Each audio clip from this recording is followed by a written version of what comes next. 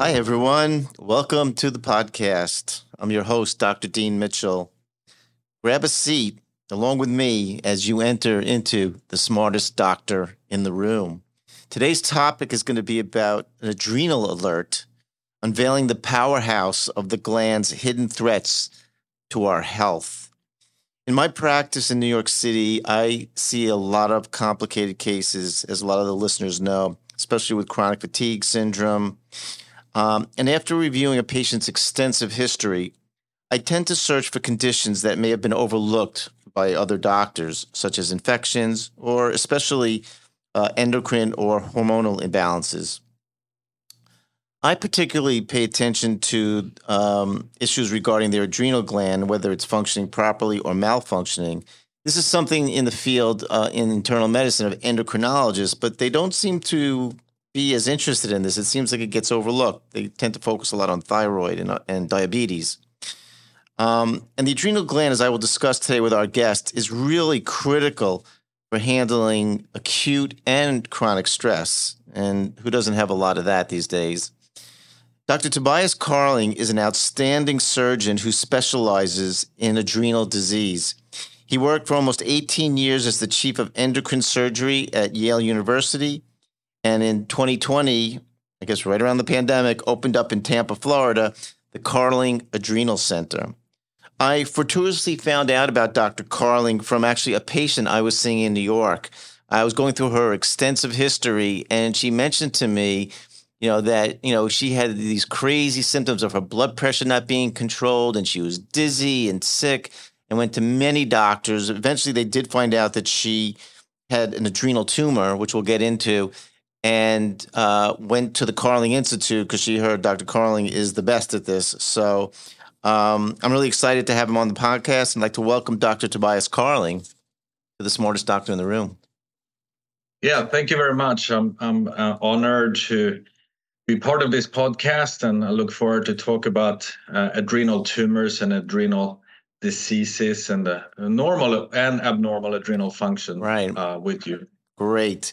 I thought we would start. It's a little bit of a multi-layered question because a lot of patients don't really know a lot about the adrenal glands. So maybe you could tell us a little bit where they're located anatomically and why they're important to our health. Yeah, so the adrenal glands, so you have two adrenal glands, the left adrenal gland and the right adrenal gland, and they're about the size of a fortune cookie, so a few centimeters, but they sort of sit almost like a little hat on top of each kidney. So the left adrenal gland on top of the left kidney and the right adrenal gland on top of the right kidney. They have nothing to do with the kidneys, that's just the location. But their function is that they overproduce or they normally produce hormones that control our body. So that's sort of the field of endocrinology. The field of endocrinology is the field of hormones and hormone related diseases. So you can have overproduction and underproduction of these hormones, and that can make you sick. In many cases, you have one organ and one hormone. So that's true for the thyroid gland produces thyroid hormone. There's a couple of different thyroid hormones, but for simplistically, it just produces thyroid hormone. The parathyroid gland produces parathyroid hormone. But the adrenal gland produces multiple hormones. So I guess in that way, it's sort of similar to the pituitary gland. The pituitary gland produces different hormones. But the adrenal gland produces four major types of hormones. And it consists of two layers. It consists of the cortex, which is the outer layer, and the medulla, which is the inner layer. And the cortex produces three hormones, or types of hormones. So it produces aldosterone, cortisol, and then sex steroid hormones, meaning testosterone, androgens, estrogen, those kind of hormones. Not to very large extent. That's mainly produced by the female and the male sex organs, but can produce and overproduce some of those sex steroids.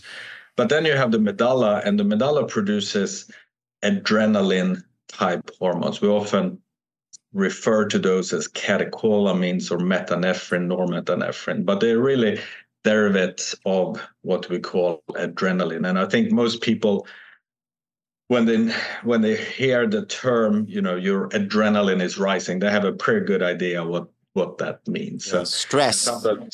Right. Stress seems to be the big one. I mean, there are a lot of things, but obviously exercising, anything that, can sometimes get your heart rate up, but yeah, for sure. I want to just ask you one quick question though, because that really fascinated me. You were telling me about the anatomy part with the adrenal glands, because I try to explain to my patients, as I said, because a lot of them, they know where the thyroid is generally, and they know kind of where their kidney is. So I started to explain to them what, like you just did, about the adrenal gland. But the question I wanted to ask you, do you think the location of the adrenal gland sitting on top of the kidney has no relevance? Don't you find it interesting that it's in that location? And my other question was, because again, thyroid conditions are commonly seen. Do you think the adrenals and the thyroid have a more interconnected relationship than people typically pick up? I know it's a double question there. Yeah, that's a multi-layered question, and I think you can think of it as they can be related in their symptomatology, right? So symptoms can be similar, but they also can be related from a genetic point of view, because we know of some genetic diseases that affects both multiple endocrine organs and the physiology. But in terms of the location, why the adrenal glands are located exactly where they are, that's it's a mystery. Good question. I think we're going to have to have that question asked when we get to heaven one day, maybe. Okay. Because I don't know, why would the thyroid gland be in the neck as opposed to, in the leg or something like that? Or well, I just thought it began, like you're saying too, with the adrenals, like sitting literally on top of the kidney. Yeah. It's like they're not out in space somewhere else that, and my other thing, because I'm just tossing this out, this is more for my interest than maybe the listeners, but also like a lot of times when I'm always worried about autoimmune disease, and like the thyroid, we see a lot of Hashimoto's thyroiditis in my practice. And I'm always still like wondering in my mind, because a lot of these patients are fatigued and sometimes you're still correcting the thyroid, but I always wonder, like, could the adrenals be affected as well? It's another endocrine organ, it's just harder to pick up. People order less of those tests, Yeah. So, just to finish the thought about the location, I would say, which is interesting, is that the adrenal gland is located in the retroperitoneal space. And as I mentioned, the adrenaline type hormones are produced by the medulla, which is the inner core of it. Interestingly, you have similar medulla-like cells all along the retroperitoneum. So if you think of the major artery in your body, your aorta, you have these deposits of those similar cells. Oh, so you can actually develop pheochromocytoma, which are the adrenaline-producing tumors outside the adrenal gland. So most commonly it occurs in the adrenal gland, but it occurs all along the aorta, sort of in the retroperitoneum. So I think that's sort of an interesting thing from an embryological point of view. But when it comes to the autoimmune diseases and hypothyroidism and problems with the thyroid gland, it certainly is true that patients that have one autoimmune endocrine disease, such as hypothyroidism, what we call Hashimoto's thyroiditis, when you don't have enough thyroid hormone production because your own immune cells attack your thyroid gland, that certainly goes at a higher frequency with other autoimmune endocrine diseases, such as type 1 diabetes, but also what's called adrenal insufficiency or Addison's disease. So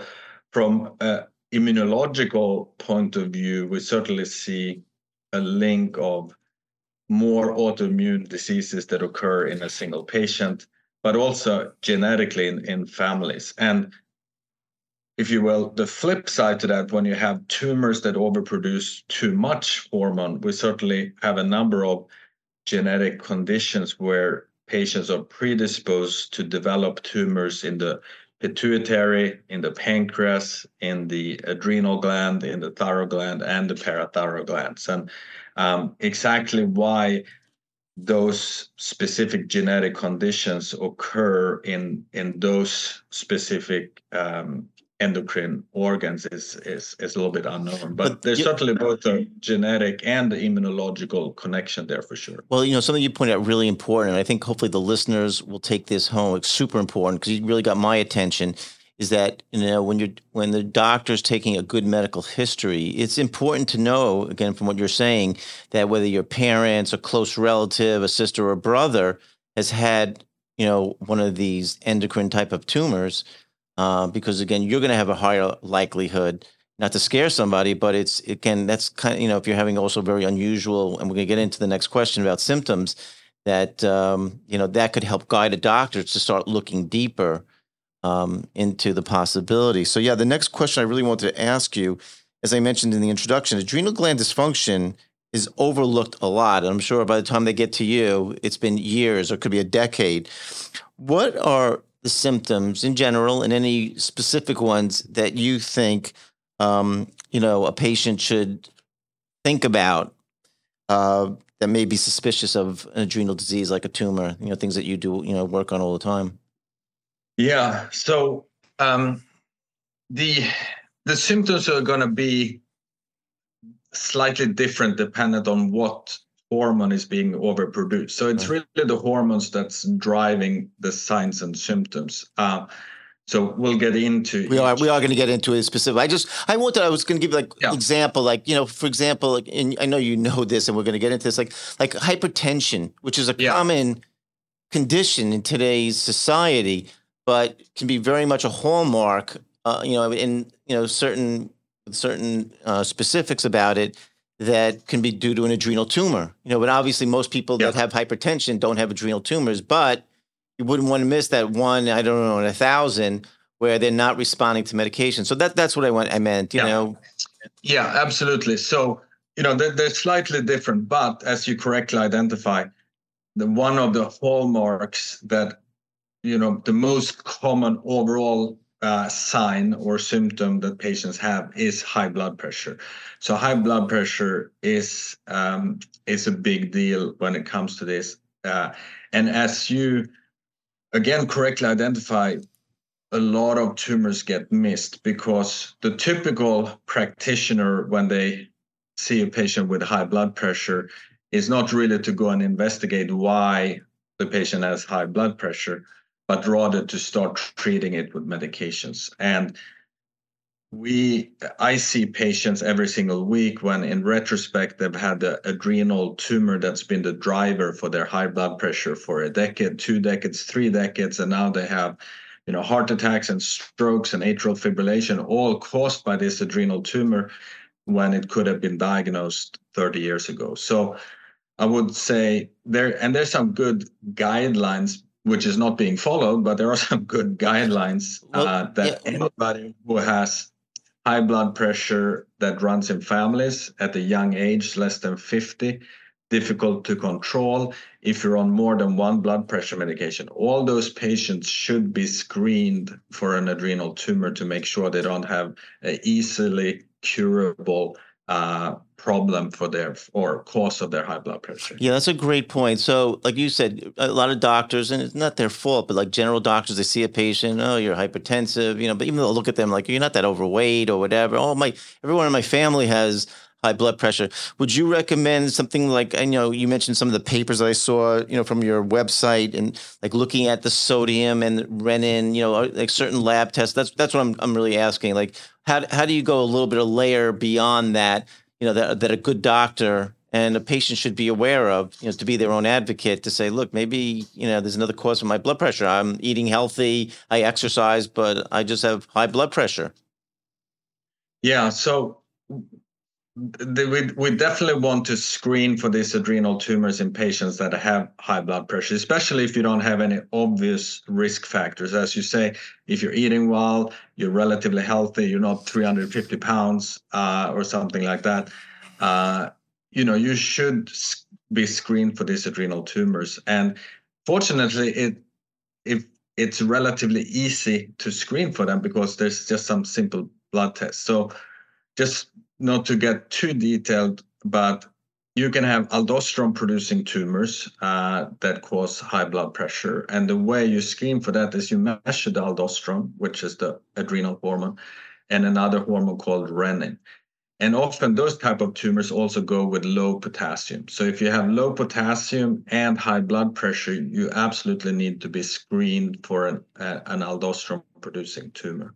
That's also called Conn's syndrome or right. Yeah, we were going to get into that. But you bring up a good point in one of the papers I was looking at, and I was also reading some cases before I prepared for this podcast. You know, what's tricky is, though, again, a lot of times a patient who's got hypertension may be on a diuretic like hydrochlorothiazide, which can lower your potassium. So again, what's your little tricks for that? Like, how do you, again, suspect, do you have to look, is the aldosterone and the renin probably not affected as much as the potassium in those particular patients?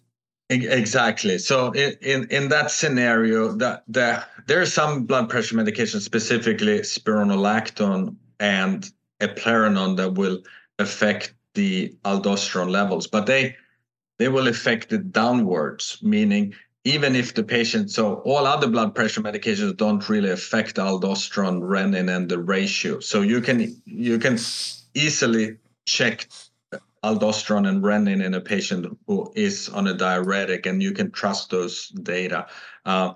If the potassium is a little bit low, but your aldosterone and renin is normal, well, then you can safely conclude that the low potassium is due to the diuretic, not to an adrenal tumor. But certainly if you have the combination of low potassium, high blood pressure, and your aldosterone is high and the renin is low, that sort of proves the diagnosis. Any other symptoms, you know, besides the hypertension, or signs besides the hypertension, that really a lot of times you see in these classical cases, or even, I guess, some of the unusual cases? Because I know you see it all. So what really, like when you look back and say, gosh, I wish the doctors had known this 5-7 years ago, because they would have gotten the patient to me sooner. Yeah. So definitely high blood pressure, but it's not only the high blood pressure, but it's the nature of the high blood pressure. When you see very high blood pressure, what we call a hypertensive crisis, often it's due to an adrenal tumor, meaning the blood pressure goes up, in the low 200s, if you will. And then it's sort of the nature over time. If you have this episode of very high blood pressure, and then in between it normalizes. So you have what we call this spells, meaning this episodic, occasional symptoms where you're feeling your heart is racing. You can almost feel like your blood pressure is high. You might start sweating. You might have tremors. You might, almost feel faint. Those are symptoms that we see in a lot of adrenal tumors, both adrenaline-producing tumors called pheochromocytomas, but also in aldosterone-producing tumors. Would you see, Dr. Carling, also, again, and I like to do this with my patients when we're getting a history, is there anything that also will be like almost like a hallmark stimulus, meaning, I'm just going to throw out an example. Let's say if they drank a lot of coffee or alcohol or something that really would bring out the tumor, like you said, make it being from slightly dormant, to bring out these spells or crises. Yeah, I would say that that's still rare, but sometimes, those that you mentioned are classic ones, meaning caffeine, alcohol. Interestingly, in some cases, especially for pheochromocytomas, the adrenaline-producing tumors, just a patient going to the bathroom and having a bowel movement, increasing that intra-abdominal pressure by straining, can precipitate one of those attacks or spells. Oh, that's important. That's important. Sometimes some, strong cheeses like blue cheese and stuff like that are sort of on the spicier side can also precipitate. Why would they do that? Just any particular reason? Just curious. I'm not sure, to be honest. Okay, yeah. That's just good to know. Blue cheese induced pheochromocytoma. Okay, let's go into then the diagnostic testing. I know you were mentioning some of it, but I want to ask you about a couple of the specific hormones. I order these all the time. Again, I said for a slightly different reason. I'm usually not looking for adrenal tumor. I'm looking for an adrenal gland that's fatiguing or failing. because I'm concerned about it. I feel it gets missed a lot. As I said, these are important hormones that are hard to measure. You have to measure them, as you know, at a certain time, early in the morning, to get the most accurate things. So tell me a little bit the test that you're also looking at, meaning things like cortisol, aldosterone, ACTH, in the blood, and what you're looking in the urine. Before, again, you're a surgeon, and I can tell you're a good surgeon. So before you're taking anybody to the OR, I'm sure you want to have a pretty definitive diagnosis that this is what you're going to find. Yeah, absolutely. So again, it depends a little bit on the scenario. I'll give one scenario, based on sort of the symptoms, and then one based on a scenario where the patient already has an adrenal tumor. Because interestingly, which is sort of different from what you're dealing with adrenal fatigue and Addison's disease, is that a lot of patients nowadays have a CT scan for another reason, and lo and behold, there is a incidental adrenal tumor that's found on the scan. That's what we call an adrenal incidentaloma. So this patient might go to the ER, they were involved in a car accident, or they get belly pain, They get a CAT scan, everything is fine, except they have this incidentally found adrenal tumor.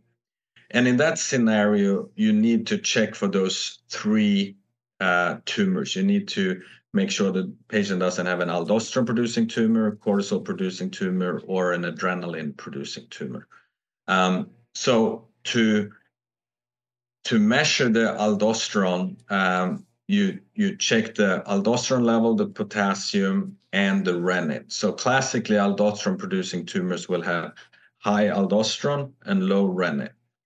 The cortisol, so you can have adrenal cortisol producing tumor. That's actually the most common tumor that we operate on. These are patients that have what's called adrenal Cushing syndrome or subclinical Cushing syndrome. And we can dig in to that a little bit more, because a lot of people get confused between Cushing syndrome and adrenal causes and pituitary causes of Cushing syndrome. That's called Cushing's disease. Okay, so let me ask you actually a couple of quick questions on this too, because I find this really interesting. With the what do I want to ask? With the adrenal producing tumors,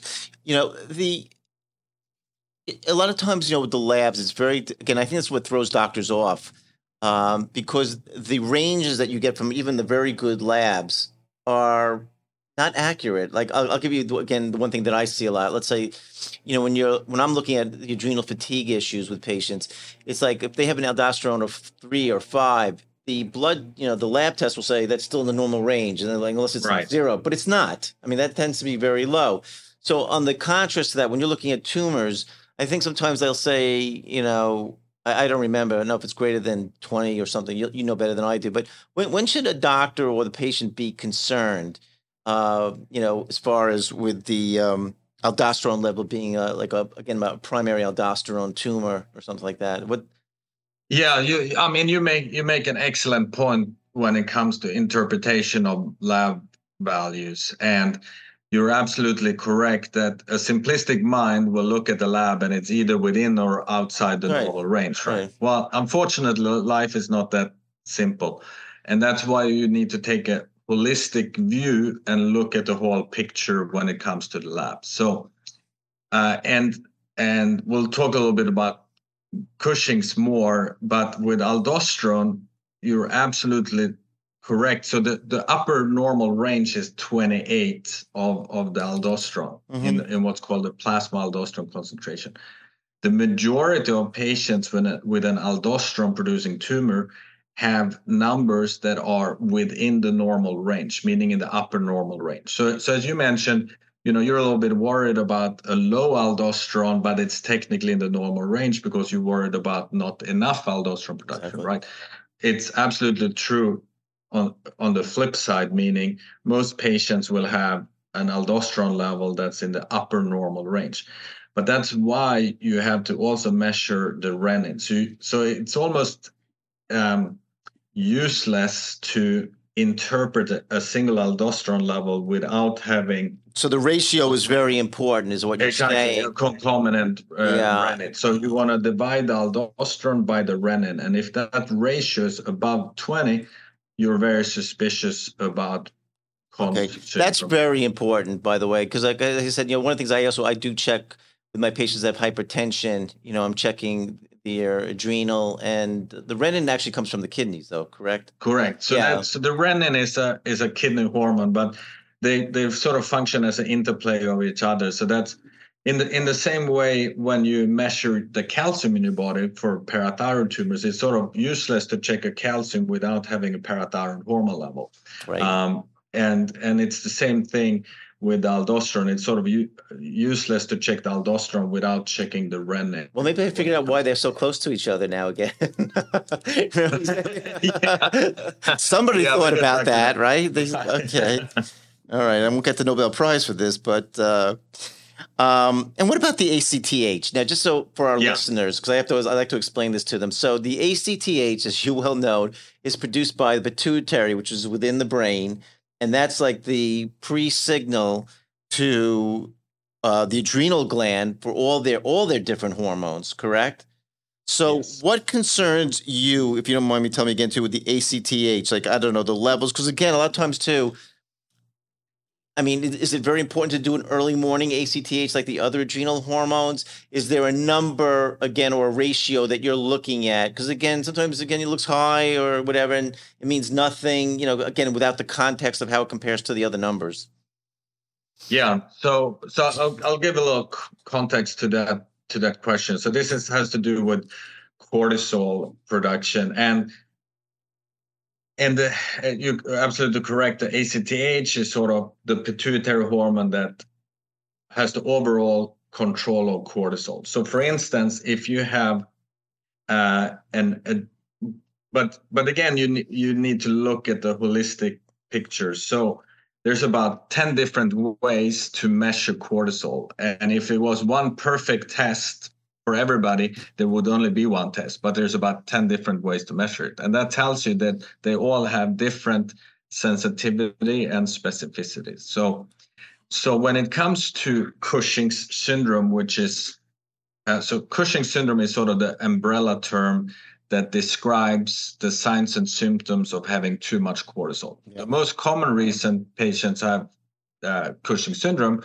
is because they're on prednisone. Right, exogenous steroids, right. Right, so it's an exogenous steroid. But when it comes to endogenous Cushing's syndrome, meaning tumors that cause Cushing's syndrome, you can either have a pituitary tumor that overproduces ACTH, or you can have a adrenal tumor that overproduces cortisol, or you can have some rare cancers that overproduce very high ACTH. So the ACTH level we use, because if you have a cortisol producing adrenal tumor, the ACTH level is going to be low because you have a negative feedback of the tumor in the adrenal gland telling the pituitary to shut off the ACTH production. Right. Conversely, if you have what's called Cushing's disease, meaning you have a pituitary tumor overproducing ACTH, the ACTH is going to be very high. So in our context of diagnosing Cushing's syndrome, that's the first test I want to look at. Is the ACTH high? Well, probably the problem is in the pituitary. If the ACTH is suppressed or low, and the patient has Cushing's syndrome, the problem is going to be in the adrenal. So that's sort of how we use the ACTH. So we talk about ACTH dependent Cushing's, which is the same as Cushing's disease. There's a lot of technicalities here, but it's very important. ACTH dependent, the problem is in the pituitary. Right. ACTH independent, the problem is in the adrenal. And those are the patients I see. And then once we sort of establish that, we want to establish, do the patients really have Cushing's syndrome? And we use two major tests for that. One is what's called a 24-hour urine-free cortisol, meaning the patient collects the urine for 24 hours and we measure the cortisol level in that. Or what's called a low-dose dexamethasone suppression test, which is a test where the patient takes a low dose of dexamethasone in the evening. And if you have a normal physiology, the next morning when you check the cortisol, it should be pushed down very low, less than 1.8.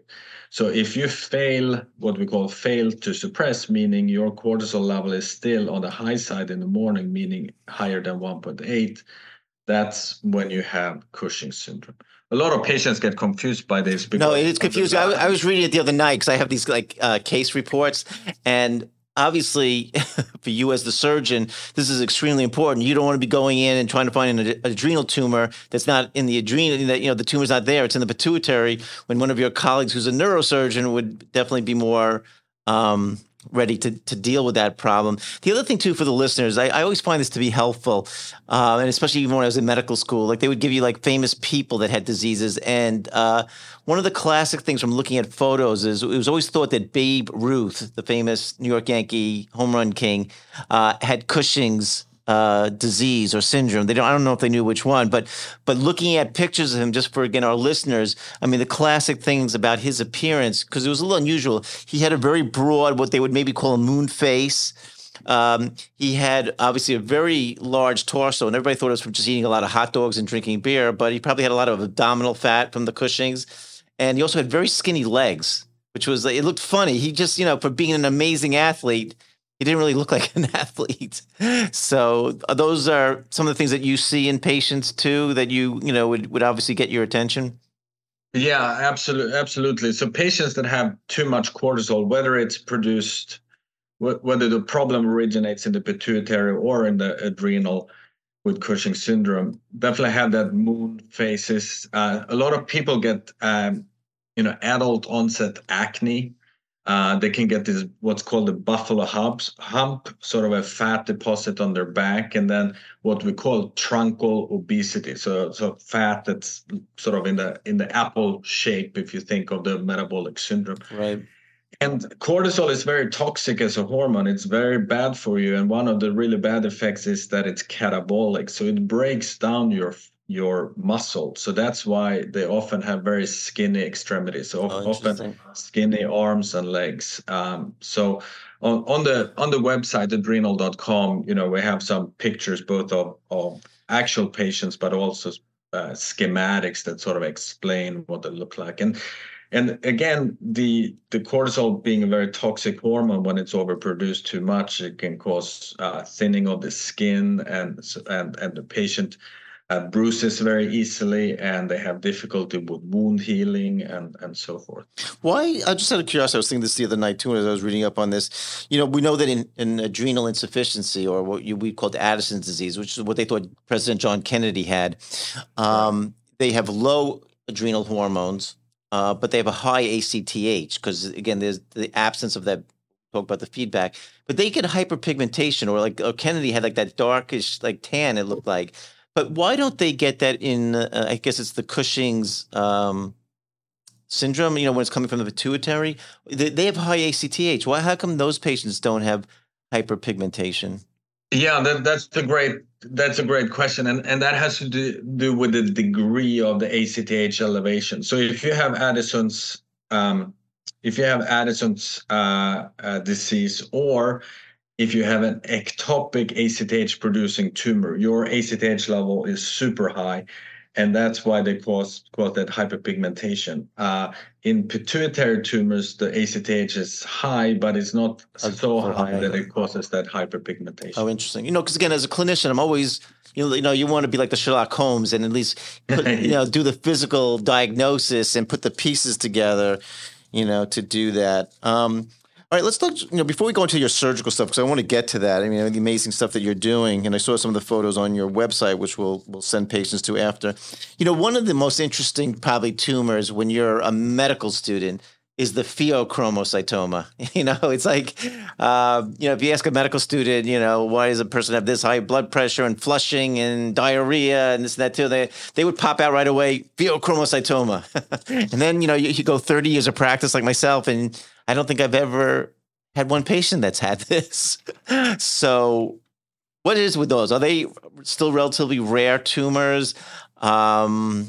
what should doctors be thinking about? I do see, it's funny in my practice, like I see again unusual cases, but some of it is dermatological, like with flushing and reactions. So again, it's always like in the back of my mind. But what usually gets your attention, or is the patient like fairly worked up by the time they come to you with this diagnosis? No, I mean we see all comers. So some patients that have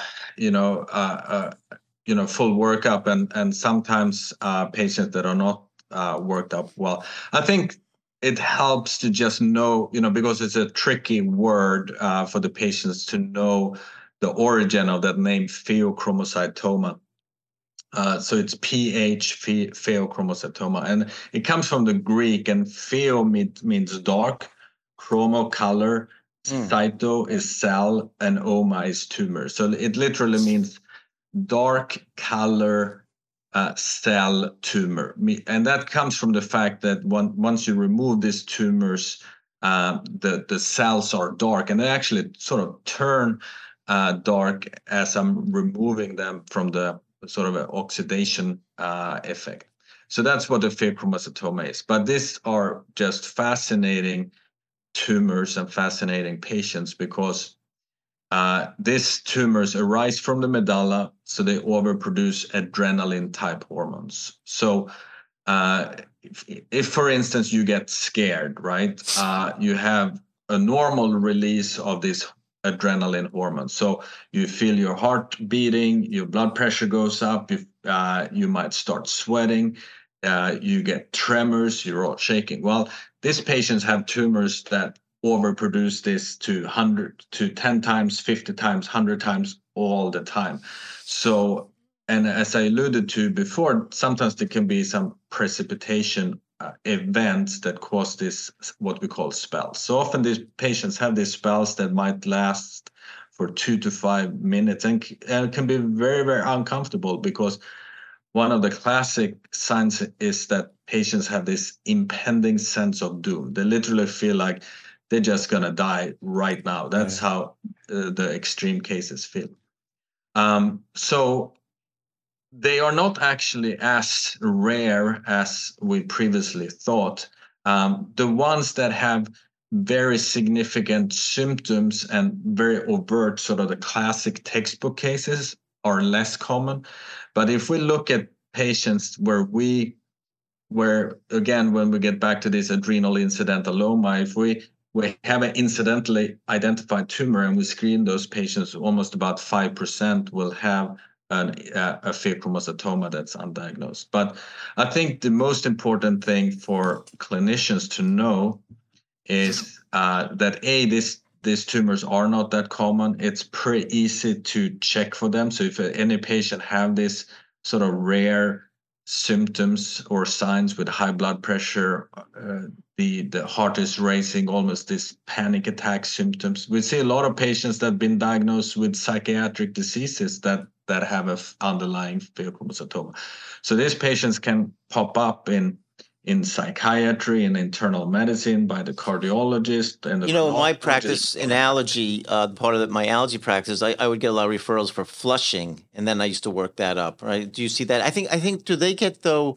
Is it called a dry flush or a wet flush? I forget which one the pheochromocytoma. It's usually a drier flush. So what happens is when the catecholamines go very high, first they get this pallor. So they can, sometimes you look at them and they look like they're almost dead. They're so pale, they're so white in their face because of the vasoconstriction that they almost look dead. But then once that the vasoconstriction releases, then they flush and then they turn red. So they might go from looking very white and then looking very red type of flushing. Oh, that's good. So certainly in those, if patients present with flushing, it's certainly very easy to check those adrenaline type hormones in the bloodstream or in the urine for that matter. Okay, let's move on to the key part of one of the reasons also I have you on. As I said, I had a patient that went to you from New York because they heard about you.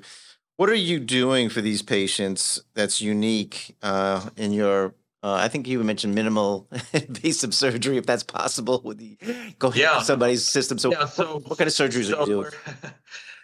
Yeah, so this was one of the opportunities and the reason I left. I was on the faculty at Yale University for many years, and we had a great practice there. But what we were able to create down here in Tampa, Florida, was the first and only hospital for endocrine surgery in the world. So it's a full-fledged hospital only for patients with parathyroid, thyroid, and adrenal tumors. Wow. And now we for adrenal tumors we do by far more adrenal surgery than any place in the world, but that's true for parathyroid surgery and thyroid surgery too. So there's 11 surgeons, full-fledged hospital, and all we do is take care of patients with these tumors.